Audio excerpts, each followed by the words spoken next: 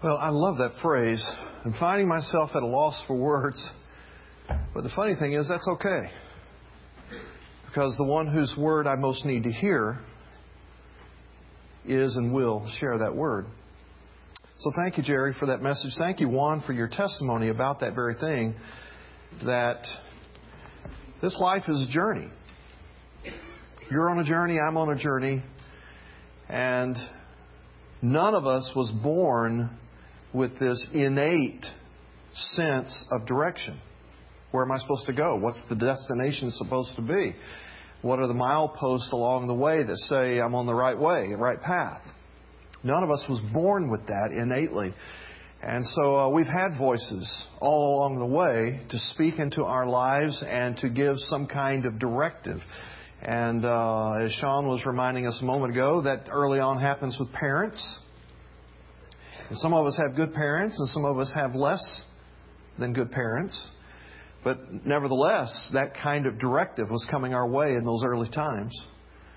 Along the way, some of us began to have other voices speak into our lives that we call peers.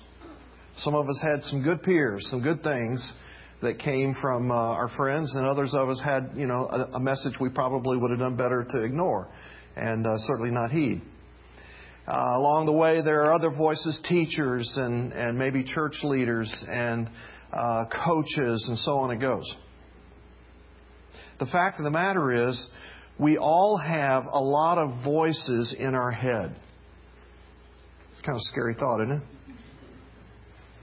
it? You hearing those voices right now? You having a conversation inside your head right now? And of course, one of those voices is your own, that has been shaped by a number of experiences through the years. And sometimes your own voice is a good voice to listen to. And then a whole lot of the other time, your voice is not something you want to pay any attention to. And you want to get out of your head at that point, right? And prayerfully, hopefully, one of those voices then would be God.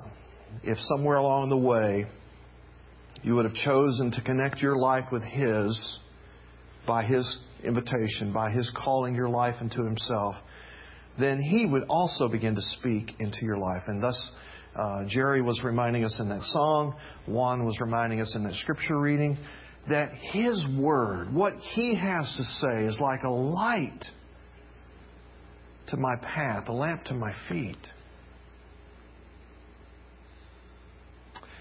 And I would submit to you today that really the only voice worth paying really any attention to is the voice of God. What's He saying to you these days? What's He calling for out of your life? When I start thinking in those kinds of terms, I can't help but think about the Apostle Peter. And you know the familiar story where the disciples are out on a boat in the middle of the Sea of Galilee. A storm hits them. Some of them are seasoned fishermen, and yet the storm is so terrible they're all afraid for their lives. Jesus is not with them.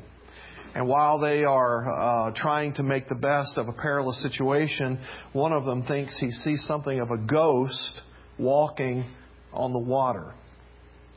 And they all begin screaming, and what is this? And they're afraid, and Jesus begins to speak to them and call to them. Don't be afraid.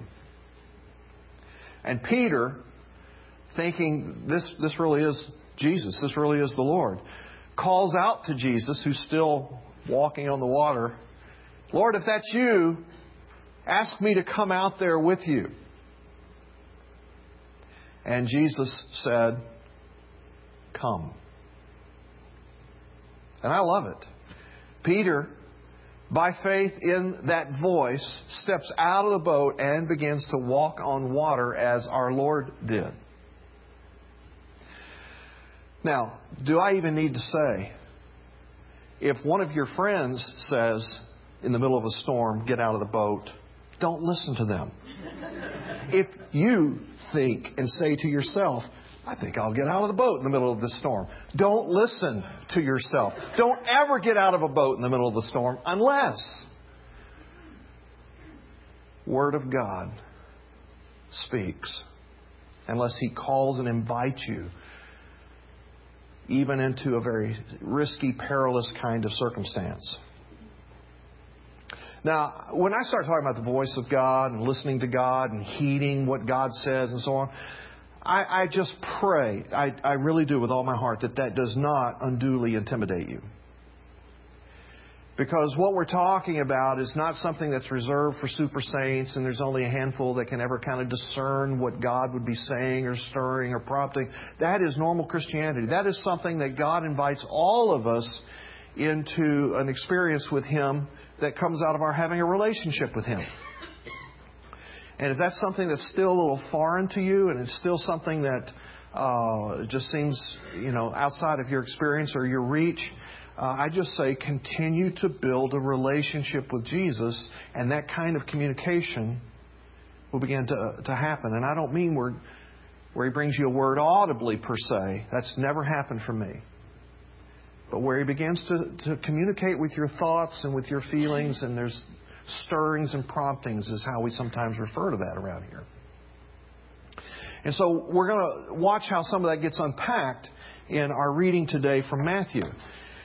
Which leads me to say, God has given us His Word in a written form, so we're not just talking about the matter of prayer and discerning our own, sense of thoughts and connections with God, but we're also talking about getting into the Scriptures and seeing what He has to say through the Word that He has written for us and recorded for us that we believe is accurate and reliable and dependable. The very Word of God. And so let me just hasten to say, if you have not settled the issue of what the Bible is, that's okay. You don't have to have settled that issue to be here, but you do have to settle that issue at some point. It's not okay to continue to live in some land of ambiguity about, the Scripture probably has some wisdom contained in it. I don't know that it's the Word of God and that it's authoritative. Listen, you've got to figure that out. And if you do your homework and you decide it's just a special piece of ancient literature, but I don't think it's the Word of God, fine. That's okay. As long as you did your homework and you're willing to live with that, that's up to you. But if you do your homework, I suspect you're going to come out where a lot of us have come out, and that is, this is inspired. This is God-breathed. This is something that He has given to us as a gift so that we can discern His Word. Discern what He's trying to say and speak into our lives. Let me see how many of you have got a copy of it with you today. Great. I ask you every week to bring it. And I'm not trying to unduly pressure you about that today. I'm just saying, if I go to the gym, I take a basketball. If you go to work and you work with your laptop, you take your laptop with you. If you're going to come to worship, you need the Word of God with you. And so let me just encourage you to be bringing that week to week. And we're in chapter 7 today, as we'll be talking about how He imparts wisdom to us about doing life's journey. So let's pick it up in verse 12.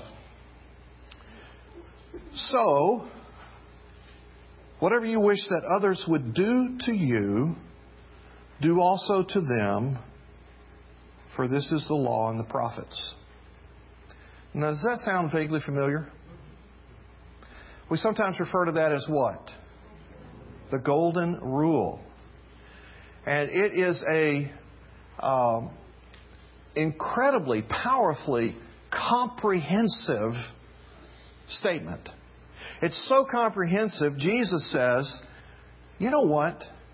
All of the law, first 5 books of the Old Testament, and all of the prophets, everything all the prophets wrote in the Old Testament, really are contained in that statement. So if you want to be faithful to all that God has been revealing to you in what we would call the Old Testament, do this. Now, what's interesting is that this was not an entirely unique statement. This statement had been around for centuries before Jesus and is found in a variety of religious literature. And in fact, the famed ancient rabbi, Rabbi Hillel, said this statement and also said it is the summation of the entire law. But what you need to understand is that Jesus said it differently. Everywhere else that this phrase that we refer to as the Golden Rule is represented in other literature and even ancient Judaism, it's in the negative. Don't do to others what you don't want them to do to you. And Jesus comes along and He turns and twists that and He says, it's almost right. Here's the right way. Do unto others what you want them to do unto you. Carry that out and you'll be fulfilling the law and the prophets. Now, I'm slowing down a little bit because I really want you to get this. This is very subtle and it's very significant. And hear me, okay? Almost everything that will begin to come our way the older we get and the more mature we get, and we're trying to discern wisdom and truth and the ways of God and the ways that are not of God and so on, increasingly they will fall into more subtlety, and the differences will be stark. Okay? And Jesus is going to say that in just a minute. There is a lot of difference between don't do harm to other people and do love others. There's a lot of difference in that. Now, if you were to fast forward, and we're going to get there one of these days, to Matthew 22, you'd see Jesus saying another statement by which He concludes, all of the law and all the prophets are summed up in this phrase. And it's a different phrase. Remember what it was? It's the great commandment. He said, love God with all your being and love others like you love yourself. All of the law and the prophets are contained in that. Now, which did He mean? Did He mean that the Golden Rule was the summation of all the law and prophets? Or did He mean the Great Commandment was the summation of all the law and prophets? The answer is yes. He meant both. And this gives us some biblical light being shed on one passage to another as to what that looks like. To carry out the Golden Rule, to do unto others, looks like the Great Commandment, where you're loving others like you love yourself, and as you're loving others, you're loving God. Remember Matthew 25, we talked about that a few weeks ago, where Jesus said, as you've done it to others, as you've cared for them and served them and blessed them and fed them and sheltered them and befriended them, you've done that unto me. You love others well, you're loving me. Do you see how all this is intertwined? And so when He says to us in this Golden Rule, love. You've been around here long enough, you know that that biblical connotation does not mean have warm, fuzzy feelings about everybody. Right? Does not mean that. Which is, it's okay to have warm, fuzzy feelings. I don't know anybody that can have that about everybody. But it's an action word, which is to say, do. Bless. Help. Care.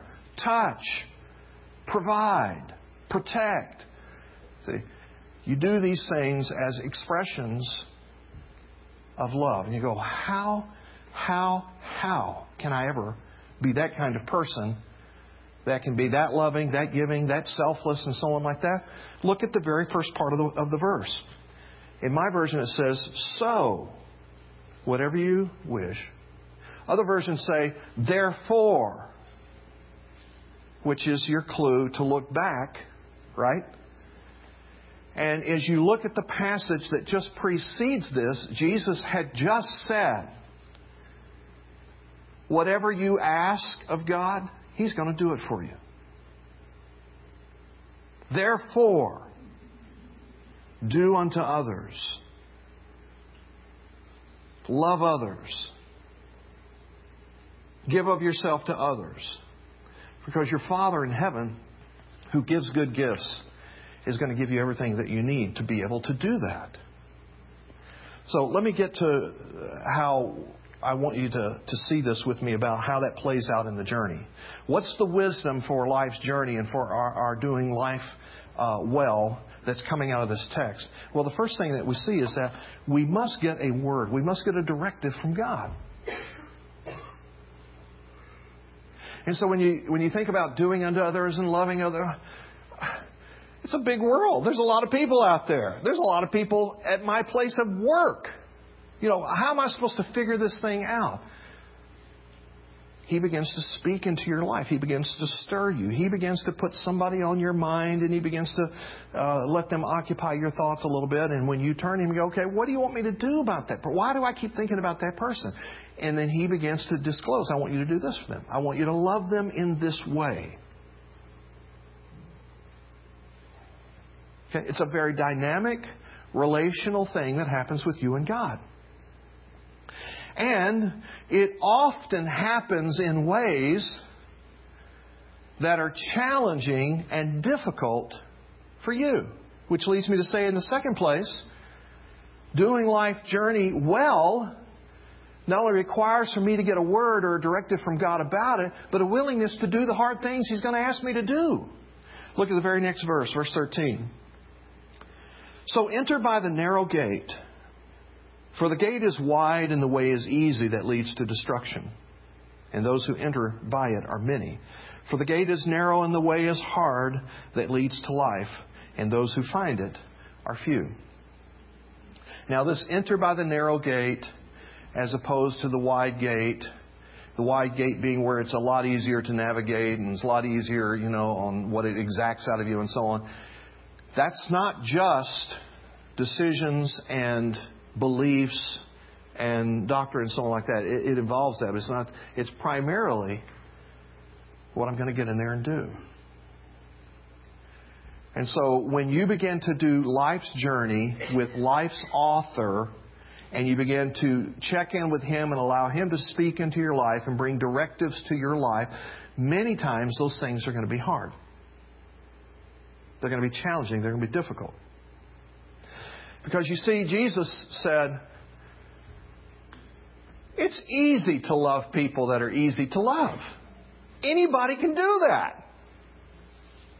My disciples are going to love the hard to love people.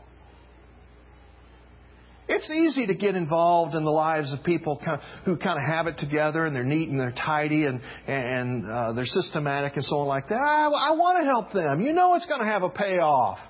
It's hard to get involved with those people that are messy, that don't think very well, that constantly make bad decisions. I don't want to get messed up in that kind of stuff. And yet the invitation will be over and again, do the hard thing. Get in there where it's going to be challenging. Get in there where you're going to have to trust me, where you can see me come through in ways that I have to come through. Now, as I was reflecting on this, ancient stories began to come to my mind. You remember stories about Vikings? I'm not talking about that Minnesota football team. I'm talking about those ancient guys that from the 8th century to the 11th century basically dominated and ruled Europe. And England and Ireland and up to Iceland. These Norsemen, these Scandinavians, had these superior ships that were much faster and much more navigatable, and they would be able to overcome people that they were trying to plunder. So they were not only warriors, but on the more negative side, pirates that plundered people. And as historians have looked back to say, how were they able to do what they did and be so effective and be so menacing and be so terrible? And a lot of people look at the technology. Right? They're like, well, they had these incredible ships. These things could move so quickly, and they could go in shore in a more shallow way than some of the other kinds of ships of its day, etc. But I want you to look inside the technology. I want you to look inside the ship. Because the difference between the Vikings and a lot of the other ancient navies and warriors and so on was that the Romans and the other European countries and the other navies, they all had slaves on their ships that were down below manning the oars. Are you with me? And so when they would try to overtake another ship, or when they would come ashore and try to do so hurriedly to take their opponent by surprise, the slaves down below were doing the rowing, and then the warriors on top would disembark and begin the engagement of battle. Not so with the Vikings. The Vikings rowed their own ships. You go, so? Listen, some of these cartoonish kinds of examples of what these guys look like, they are so buff for a reason. These guys were massive specimens of men because they did their own rowing, because they did the hard stuff. When they overtook an enemy and they began to engage them, their strength, their individual personal strength was superior to their opponents. And so they'd come at you and they'd be waving that axe or that hammer, and somebody will hold up a shield. Well, forget that. Their upper body strength was as such, you hit my shield, I'm gone, I'm down. And then another blow finishes me. Now, I'm not advocating our becoming Vikings, right? Wrong voice. Okay, just to be clear. What I am advocating is that we cooperate with God to do the hard things. And out of that, we become a man of God. We become a woman of God that we would never have become outside of doing those hard things. And so, how does somebody become painfully generous? Well, they do the hard thing. God says, here's a need. I want you to use some of the resource that I've been blessing you with to meet that need. And you're like, ooh, but that much? Yeah, do the hard thing. I want you to have this conversation with this guy. And I want you to lovingly confront him about whatever. Yeah, but that's going to be a hard conversation. Yeah, do the hard thing. I want you to forgive this person that's hurt you. Do the hard thing. On and on we could go. When God begins to give us directives, when God begins to call upon us to take certain turns in life's journey, He's not only fulfilling His purposes, He's not only carrying out His plans, but He is building a certain kind of man, a certain kind of woman that we refer to as Christ-like. That has a certain kind of character strength, a certain kind of heart strength, a certain kind of mental fortitude that attaches to the things of God and doesn't let go. Now, lest you think that I'm just talking about the mature whatevers, 30s, 40s, 50s, I'm especially talking to you guys that are under 20. Listen, God began to do things in my life when I was a teenager that were hard, that were way outside of my experience, that challenged me, beyond what I thought I could do. I taught children Bible as a teenager every Sunday for 45 to 50 weeks a year. I worked in Vacation Bible School as a youth. And when I became a college student, I began to speak in churches and I began to teach adults. And so the verse that we were reflecting about a moment ago, 1 Timothy 4:12, let no one despise you for your youth, but set the believers an example. Set the adults an example in the way that you talk. I'm not just talking about, no profanity. I'm talking about that your speech is filled with the things of God. You talk about Jesus. You talk about how Jesus is at work in your life. You talk about how you see Jesus answering prayer. That you set an example in the way you talk, in the way that you conduct yourself, in the way that you love other people, in the way that you believe and trust God. Listen, I was 18 years old. And I took a group of 25 youth on a retreat 5 states away. Set up the entire deal. Set up not only the travels and the lodging and all the arrangements, but all the program and so on like that. And had about 5 adults, parents, go with us. And all I heard all week was, I can't believe you're doing this. I can't believe you're doing this. I could never do this. And, these were people 20, 25, 30 years older than me saying this to me. Are you hearing me? Teenager. Some of, and I'm not saying everybody's got to be a Bible teacher. That was just how God had done some gifts with me. But God's given you gifts. God's given you talent and ability. And this isn't something that you begin to figure out when you're 20-something. This is something you get in touch with right now as a teenager. And I know some of you are already involved. You're on our serving teams and rotations. And some of it challenges you. Some of it doesn't challenge you too much. You may need to look for some challenge. Do the hard thing. Do the hard thing at school. Be distinctly different for Jesus. Not weird, not whacked out, not obnoxious. Distinct.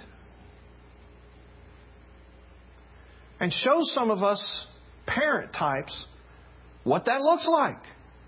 Because we don't often get it. Amen?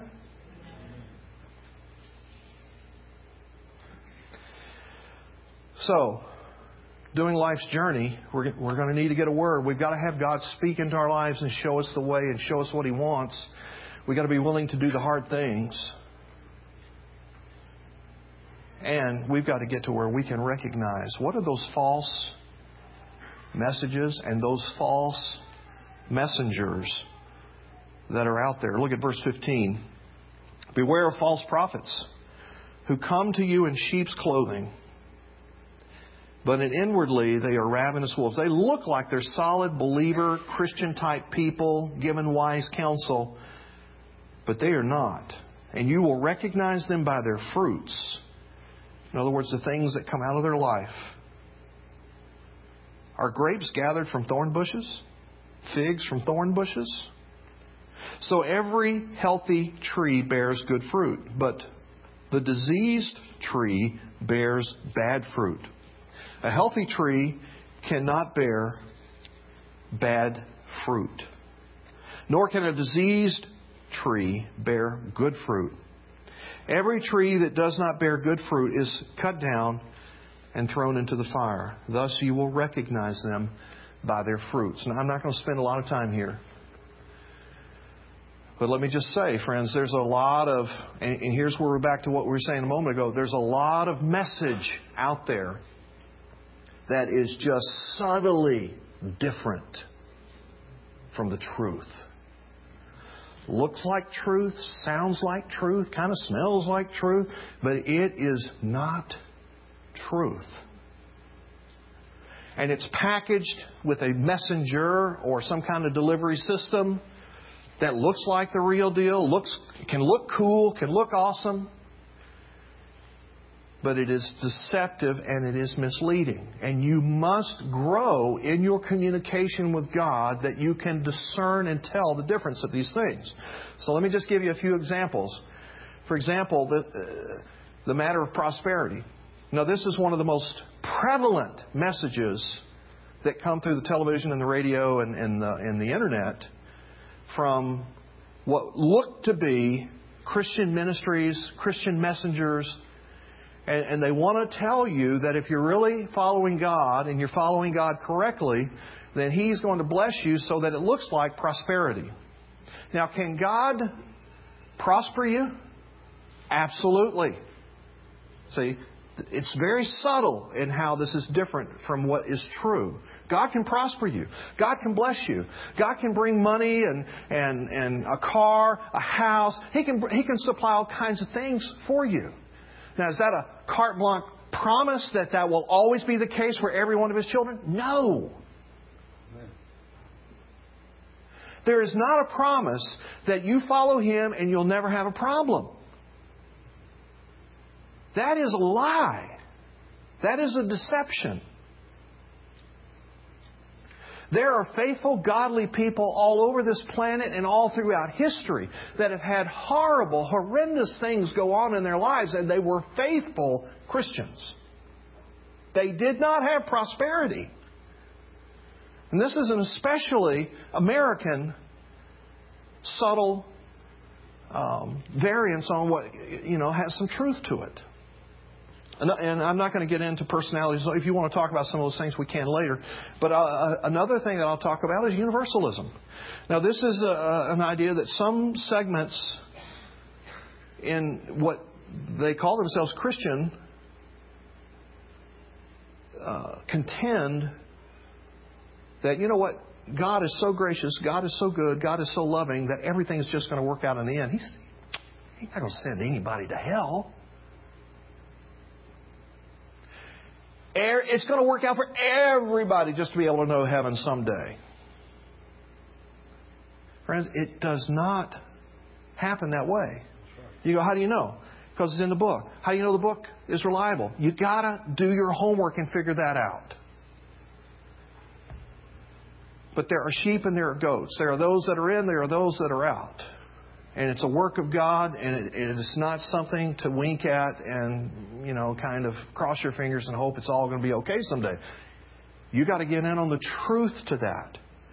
A third thing that I'll refer to is, I'll just call it syncretism. And that is where people take Christian doctrine, Christian teachings, and they just kind of mix it with everything else. And so in one sentence, they're absolutely talking biblical Christianity. In the next sentence, they're talking Hinduism. They're talking Buddhism. They're talking Islam. Just like it's all the same thing.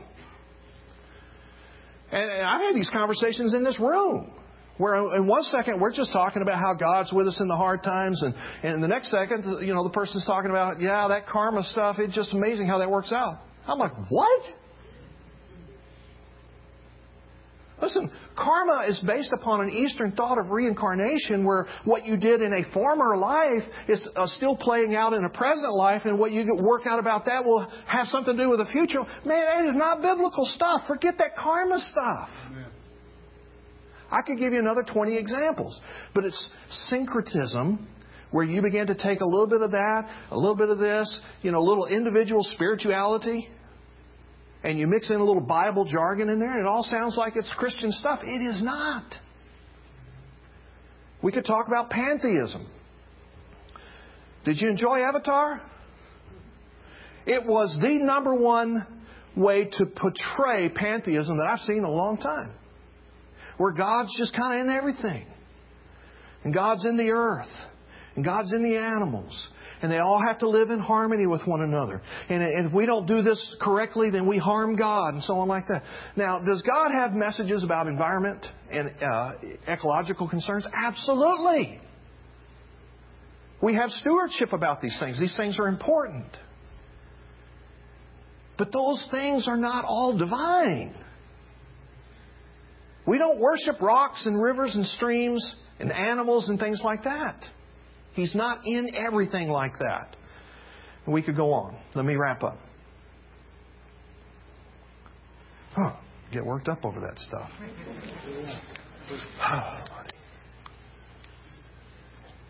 What are you going to do about what we've been talking about? I know I've been saying this for a few weeks now. I guess I'm going to keep saying it as long as God keeps prompting me about it. Somebody in the room today, friend, needs to repent. somebody in the room today continues to do life your way as it best seems to you. You listen to your voice or some other voices, and you haven't acquiesced to the voice of God. And say, okay, you know what? I'm turning my back on. I'm going to do it God's way. That is the voice that I'm going to look for, listen for, that I'm going to heed. I'm going to be a person of the book. I'm going to follow the teaching of the Scriptures. I'm going to listen to what God tries to communicate to my heart through godly biblical teachers, etc. I'm going to stake my eternity on Jesus. Friend, if that's where you are, then I plead with you to say yes to an invitation of Jesus today. Say, I will follow Jesus with all my heart. And you can't do that secretly. But I'm not going to tell anybody. It just doesn't work that way. It is a public kind of relationship that is lived out in public kinds of ways. And then secondly, I'll say, would you then commit today? You know, I have to have daily directives from God. Now, I don't mean you get up in the morning and you go, okay, now God, you want me to go to work today or not? That's almost always a yes. In case you have to ask. Because He's given you the job, He's given you an opportunity to make a living, He's given you an opportunity to be salt and light in that workplace, etc. So that's almost always a yes. If you feel like you need to ask, go ahead, but Now, I'm talking about other things. Will you do hard things? And allow God to develop a strength in you from doing the hard things. What are those hard things for you right now? You can't just leave it out there. Okay, I'll do the hard. No, what are they? Identify it. Have it in your mind. Okay, that's what he's talking about. Will you reject false messengers, false messages? But this one kind of sounds right. Okay, well then go figure that out. Just quit being on a default that doesn't closely examine things to see them for what they are. Do some homework, do some research, do some thinking, do some praying. Say, okay, now God, show me. Is what the guy up front on Sunday talking about right, or is there like more breadth to all that? I mean, that narrow gate thing, is that really, is it really narrow?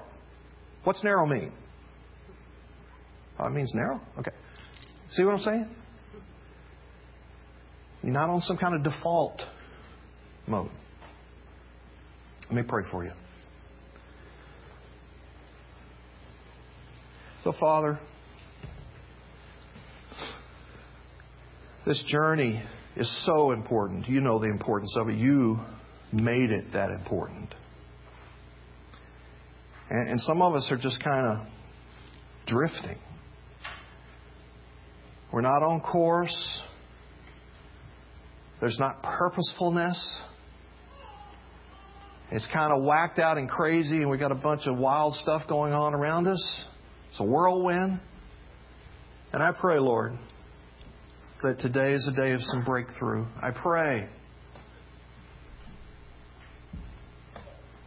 that we could hear your call and your directives today. That you give us eyes to see. In Jesus' name, amen. So will you say some kind of yes to God? You know the drill. That connection card is a worship tool. On the back side, you can put something there like, I made this commitment to God today. And we'll pray for you about that. Or if you want us to follow up, we'll follow up with you about something like that. It's also when we worship with our tithes and our offerings, our ushers will come. Lord, we give these things to you with a whole heart in Jesus' name. Amen.